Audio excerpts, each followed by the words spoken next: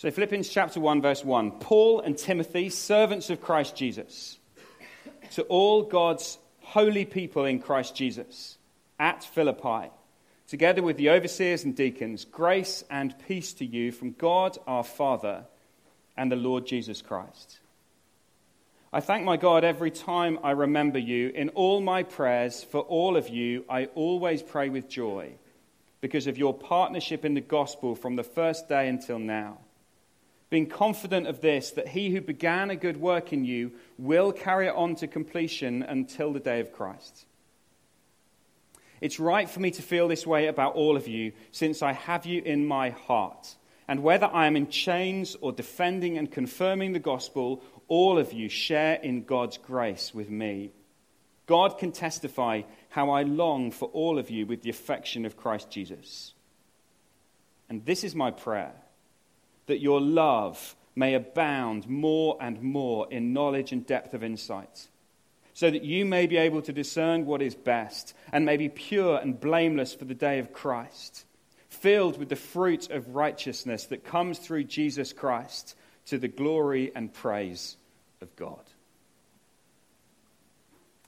One of the themes that you discover in the Bible a lot is the theme of partnership. And you'll notice it's mentioned here in verse 5, because of your partnership in the gospel. I want us to take that idea of partnership and really think about that. I'm going to use an image that if you've been at Globe Church, you'll have heard us talk a lot about. We've talked a lot about holding the rope. Partnership is about holding the rope. Now, there's different things you can do with a rope. Does anyone know who this is? Oh, hang on. Anyone know who that is? What does he do with the rope? He cuts the rope. That's Om from a computer game. If you don't know who that is, that's very, very impressive. You've really not missed out. This is Om. He cuts the rope. And one of our dangers as people and as humanity is that we can want to live on our own, individual lives, where we cut the rope and live for our own little world in isolation. It may be that you've been hurt by people in the past. It may be that you struggle. It may be that you find it hard and you prefer to live in isolation. So many people live their lives pushing people away, cutting the rope. But not only do some people cut the rope, you can also get people who pull the rope in different directions. And you have tug of war, and you have a group at this end and a group at this end. They pull in different directions. And that can sometimes be what people do. They live their lives trying to pull everyone else in their direction. They live their lives trying to go the way they want, doing whatever they want. And they pull the rope rather than hold it. And if you pull the rope and you're all pulling in different directions, you're going to end up in chaos of relationships, right?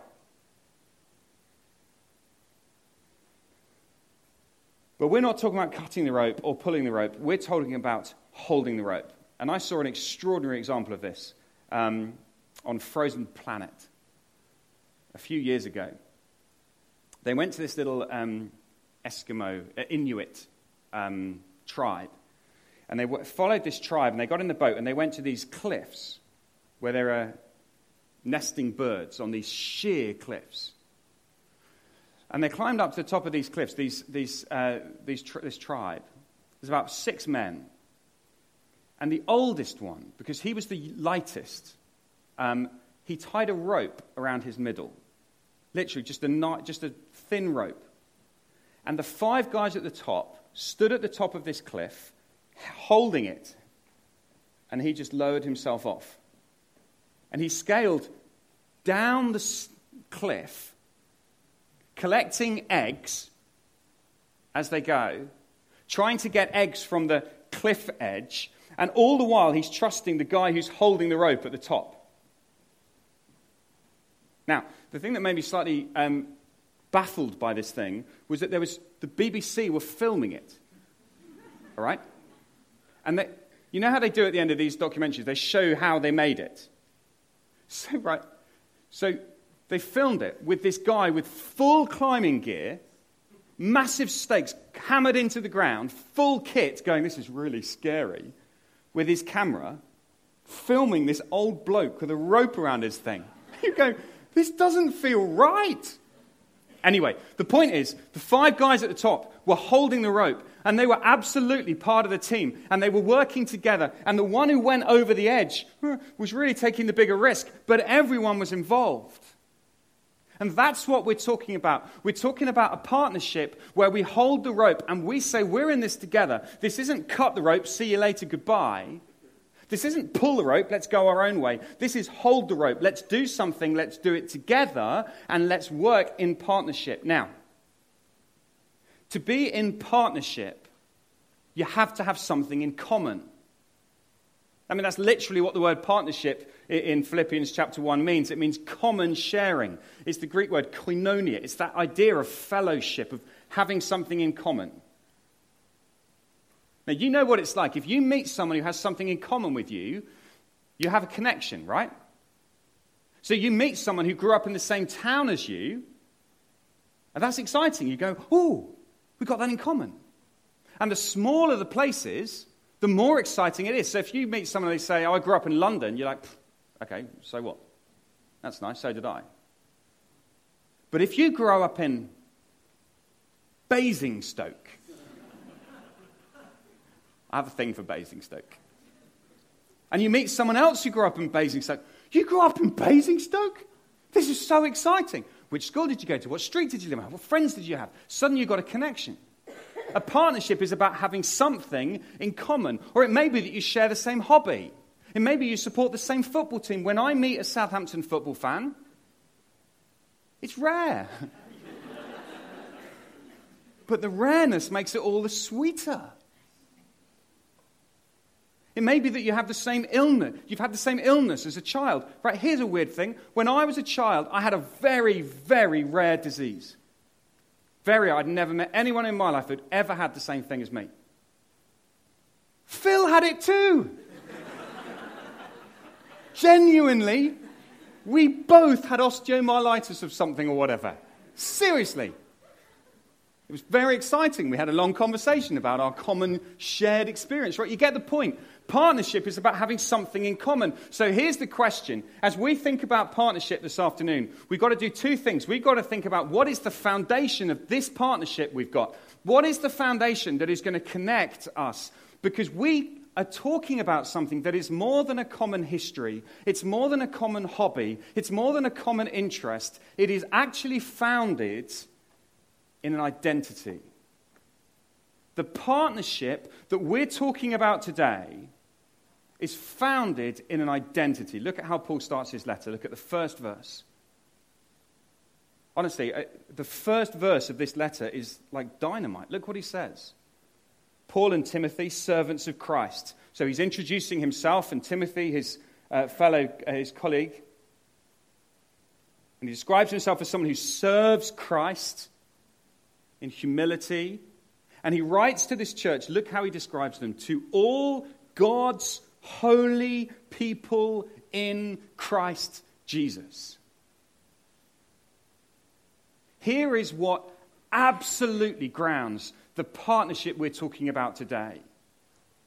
It is this fundamental identity that to be a Christian is to be one of God's holy people in Christ Jesus. Now, it may be that you sit and you think, oh, that sounds nice, but I'm not entirely sure what it means. Let me tell you, there is no more precious description of what it means to be a human being than that. It doesn't get better than that. Let me try and persuade you that's true. What does it mean to be one of God's holy people in Christ Jesus? Well, let's just work this through. I'm going to do this quite quickly, so stick with it. Let's follow this through if you want to know what it means to be a Christian. It may be you're not a Christian, you're here this afternoon. If you want to know why we get so excited about Jesus, this is why. To be one of God's holy people, let's start with the word holy. Well, the first thing you need to know is that God is holy. It's one of the words that describes God in his very essence. He is awesome and perfect and pure and righteous and blazing and glorious and other. He is distant. He is magnificent. He's holy. God is holy. In fact, there's a part of the Bible in Isaiah 6 where Isaiah, a prophet, sees a vision and the angels are crying out, "Holy, holy, holy is the Lord God Almighty."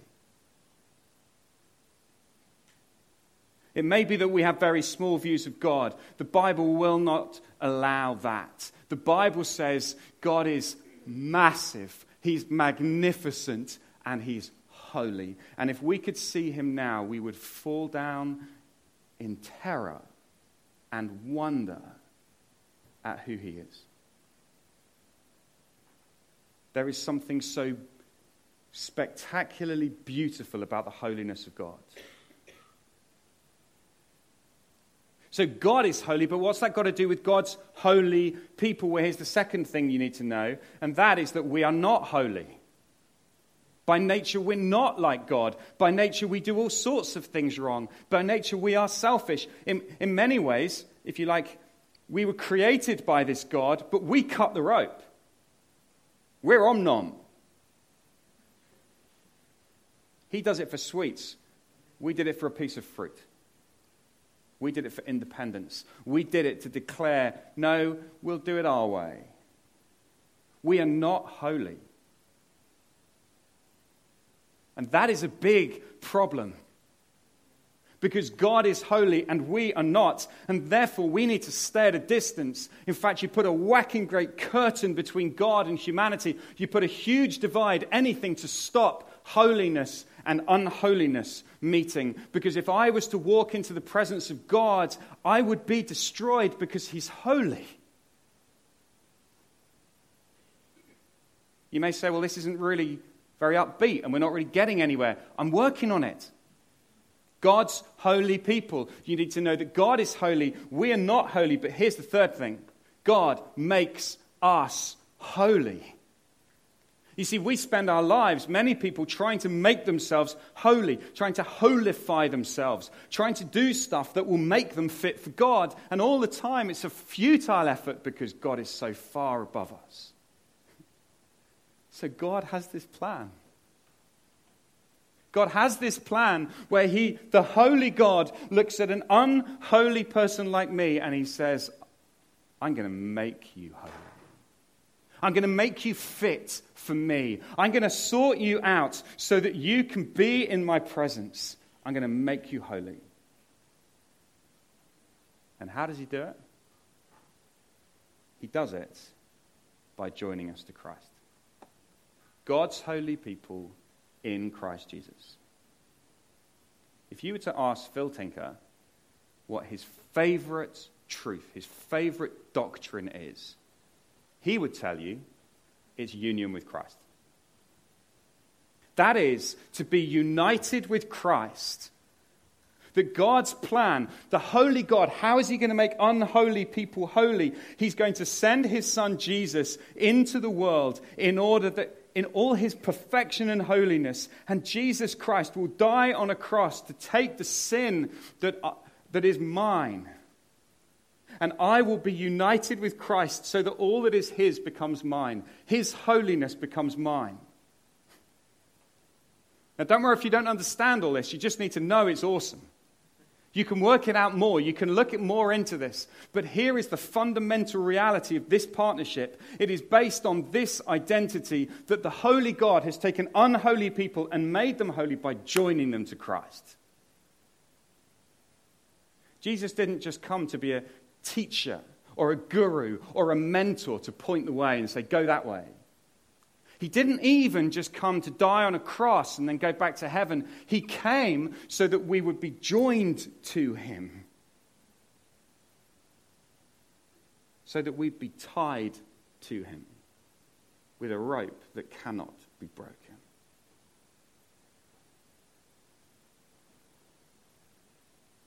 So do you want to know who you are this afternoon if you're a Christian? You're one of God's holy people in Christ Jesus. That's where the partnership starts. That's what it rests on. And we need a profound sense of the wonder of that identity.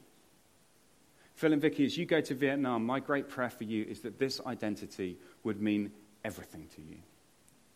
That this would be your anchor and your rock. That you'd go saying, we are God's holy people in Christ Jesus. And so are they. And that means we're connected.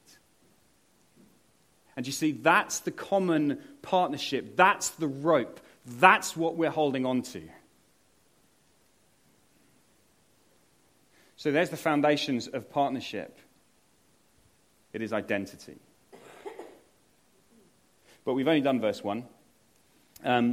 All of that comes through grace and peace. You continue to need grace and peace. Let's keep moving on. We're now going to look at the nature of partnership. So let's try and get practical. If that is the foundation, if that identity is what unites us and joins us together, well, what is the nature of this partnership? What does it look like? We're going to go through these. I'm going to show you 4 things really quickly about what this partnership should look like. Here's the first thing. It should be a partnership marked by joy. So look what Paul says. So Paul is somewhere over here in prison. Philippi's over here. And as he sits in prison and as he thinks and prays for the church in Philippi, do you notice what he says? I thank my God every time I remember you. In all my prayers for all of you, I always pray with joy. Because of your partnership. You see, joy is what flows out of a partnership rooted on identity.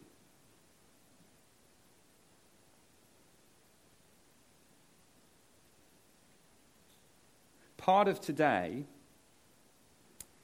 feels very, very sad. It's sad to say goodbye.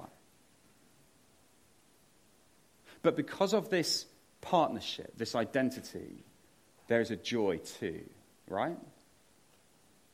There's a joy as we think of Phil and Vicky. Paul is excited about the Philippians because of their partnership in the gospel from the first day until now. Our joy in our partnership with the Tinkers goes back to the first day of Globe Church. Literally the first day of Globe Church, before it even began. And that should bring us joy. Joy not because Phil and Vicky are so lovely and wonderful and we love them and they're great, which they are. But joy because they are God's holy people in Christ Jesus. Joy because we share this same fundamental identity. And therefore, I think it is right for us as a church to pursue joy. Joy in our relationships. You know, sometimes we can be a bit kind of like, oh yeah, I have joy. I just need to have joy in God. I just want to have joy in God. That's not enough. Joy in God is not enough to sustain you. Part of our joy in God overflows in our joy in one another. We are supposed to find joy in one another. Paul talks about the Philippians later on in the letter as his joy. So as we think of Phil and Vicky, and Phil and Vicky, as you think of us at Globe Church, I hope that there'll be that joy.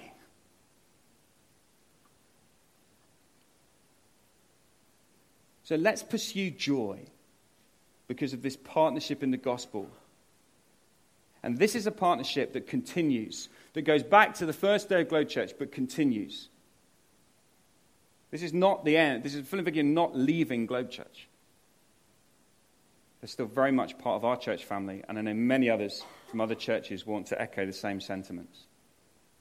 So joy, but let's look at the second one, and that is confidence. Verse 6, being confident of this, that he who began a good work in you will carry it on to completion until the day of Christ Jesus. Here is our confidence. This partnership, because of this partnership, this fundamental identity where we hold the rope, and as Phil and Vicky go to Vietnam, we're holding the rope for them. We don't do it going, oh man, I hope they're going to be okay. Cross our fingers. Let's hope it's all going to be okay. We go saying, we know it's going to be okay. We know it. There is a confidence in our partnership with one another. Why? Because it is God who is working. It is God who has begun a good work, and it's God who will carry that work on to completion. God is not going to fail. And therefore, because this identity is the holy God taking unholy people and making us holy by joining us to Christ, because that's God's work, do you think he's now going to go, I'm bored, I'm going to go and do something else? That's a work he started that he's going to carry on. That's true for every single person who's trusting Jesus. If he has begun a work in you, he will not stop. He will carry it on to completion. That's our confidence. The first running race I was ever in, it was a sprint. I was only about 6. And I stood on the start line. Phil's heard this story hundreds of times. I stood on the start line, and the starter said, go, which was exciting for me. So I went, and I ran as fast as I could. I had very little idea of what to expect, but I was there running and going as fast as I could. And to my surprise, about 20 meters into the race, I looked around, and I was winning, I was quite surprised by this, but it was exciting. It encouraged me. So I carried on. I sprinted and sprinted and sprinted, and I was still winning, and I was feeling good, and my mum was screaming at the side, and everything was, wow, it was so exciting. Then I noticed something. I noticed in front of me 2 adults, which made me nervous. And they had right in front of me, like, I don't know, rope or ribbon or something, right where I was going to run, right blocking my way. And my little 6-year-old brain's going, what's that there for? They're trying to trip me up. They must think I'm stupid. So I ran, literally, I promise, 6 years old, I ran, and I stopped here. And everybody's going, run through it. Everybody else ran past me, and I came last.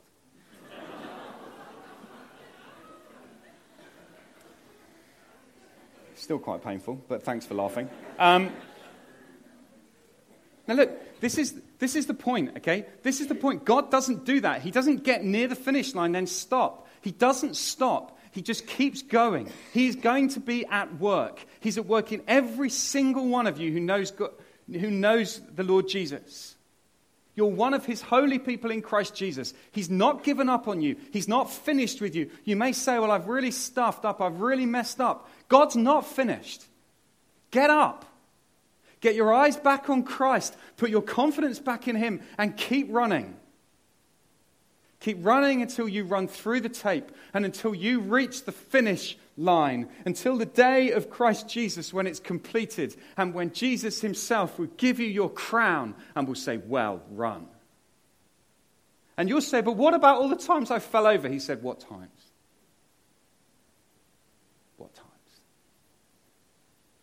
We did it. And as we send Phil and Vicky, we send them in this confidence. Not that they're awesome and they're going to do a great job, but that God is awesome and he's going to do a great job. Not because they've got the gift to change Vietnam, but because God has the power to change Vietnam. You see, it's in his power and it's his work. And so we send them with confidence. Thirdly, we send them with affection. I love verses 7 and 8. If you ever think that the Apostle Paul is a little bit cold and distant, listen to this. It's right for me to feel this way about all of you, since I have you in my heart. And we may say, oh, look, he's gone all a bit soppy. No, he hasn't. He's speaking truth. You see, when Disney do that, oh, you're in my heart, you know, you're never far away, we're always together, we'll always be together in whatever. When Disney say that, it's like sentimental slush. When Paul says it, it's actually true. because of the rope, because we're connected, because of the partnership, because of the fellowship. Together we participate in Christ, because Phil and Vicky are in Christ, and I'm in Christ. Therefore, we're there. Paul's sitting in a prison cell, but he says, I'm with you. I'm absolutely, you're in my heart. And that's why he can speak like this. Whether I'm in chains or defending and confirm the gospel, all of you sharing God's grace with me. God can testify how I long for all of you with the affection of Christ Jesus. This is what partnership looks like. It is an affectionate, deeply emotional thing. We care. That's how Paul speaks. And that's why Paul can say, I have you in my heart. And this is the staggering beauty of prayer. It means that when Phil and Vicky and Rosie and Lydia are in Vietnam and we're sitting here in central London, we can pray and be connected because we're in Christ. And we can love them. Now, I think the interesting thing is, and I just want to put a slight warning, not warning on this, but a slight caveat. I think one of the interesting things is that Phil and Vicky and Rosie and Lydia are so lovely and so cute, and I mean, you're not cute, but they're cute, that it isn't difficult to feel affection, right? When they're near. This is actually true of everybody who's in Christ Jesus. Not just the people that you find it easy to be affectionate to. If you are one of God's holy people in Christ Jesus, and they are one of God's holy people in Christ Jesus, then you are united together. And that is why Paul says, I long for you, not with my affection, but with the affection of Christ Jesus. Paul says, what I experience is not my natural feeling, it is the affection that Christ has. So because Jesus loves them, I will love them with his love. Do you see? It means this is more than just a feeling. It's more than just an emotion. It's a choice. And there may be people who you say, well, I don't really get on very well with them. I'm very happy to be partners with Phil and Vicky going to Vietnam. We like them. But no, that won't do. We need to ask God, please, Lord Jesus, would you fill me with your affection for my brothers and sisters, for God's holy people in Christ Jesus. So Phil and Vicky, as you go, I want you to be under no doubt that we love you and we long for you with an affection of Christ Jesus. And you are precious to us. And one final thing before we get too emotional. Here we go. This partnership will be ambitious. There will be ambition. Look how Paul prays. We have to do this quick. We could spend all day on this. Verse 9, and this is my prayer. Right, you want to know how to pray for Phil and Vicky? Here you go. This is my prayer, that your love may abound more and more in knowledge and depth of insight, so you may be able to discern what is best and be pure and blameless for the day of Christ, filled with the fruit of righteousness that comes through Jesus Christ to the glory and praise of God. That is some prayer. That's not just that, oh, please help so-and-so's need to feel better because they've got a nasty bit. It's this is a massive prayer. These people are God's holy people in Christ Jesus. So what do I want for them? I want them to live out the fullness of their identity. To abound with love. You say, well, love for who? I don't know. God, everybody. Love for all of the other Christians. Love for God. Love for Jesus. Love for the lost. To overflow and abound with love. So that they would overflow. So that they would know Christ more. And be filled with fruit of righteousness that flows over. It's a massive prayer. So one of my challenges, one of the challenges from Philippians for us is as we pray for Phil and Vicky, let's not pray small prayers. Partnership prays big. Partnership holds the rope and then goes, right, let's pray big prayers. Let's pray that God would do extraordinary things. Let's pray that God would fill them enough overflow that they would abound with love, that they would know Christ and understand Christ and be filled with Christ, that they might overflow him, so that on the day when Jesus returns, they would be pure and blameless and all the glory would go to him. That's how we pray. That's what partnership looks like. So here's partnership. Starts with our identity. Let's be clear on that. Joy, confidence, affection, ambition. That's what we want for you guys. That's what we want for one another, isn't it? And if you meet with a friend from church this week who's struggling, hold the rope for them. Tell them you're holding the rope.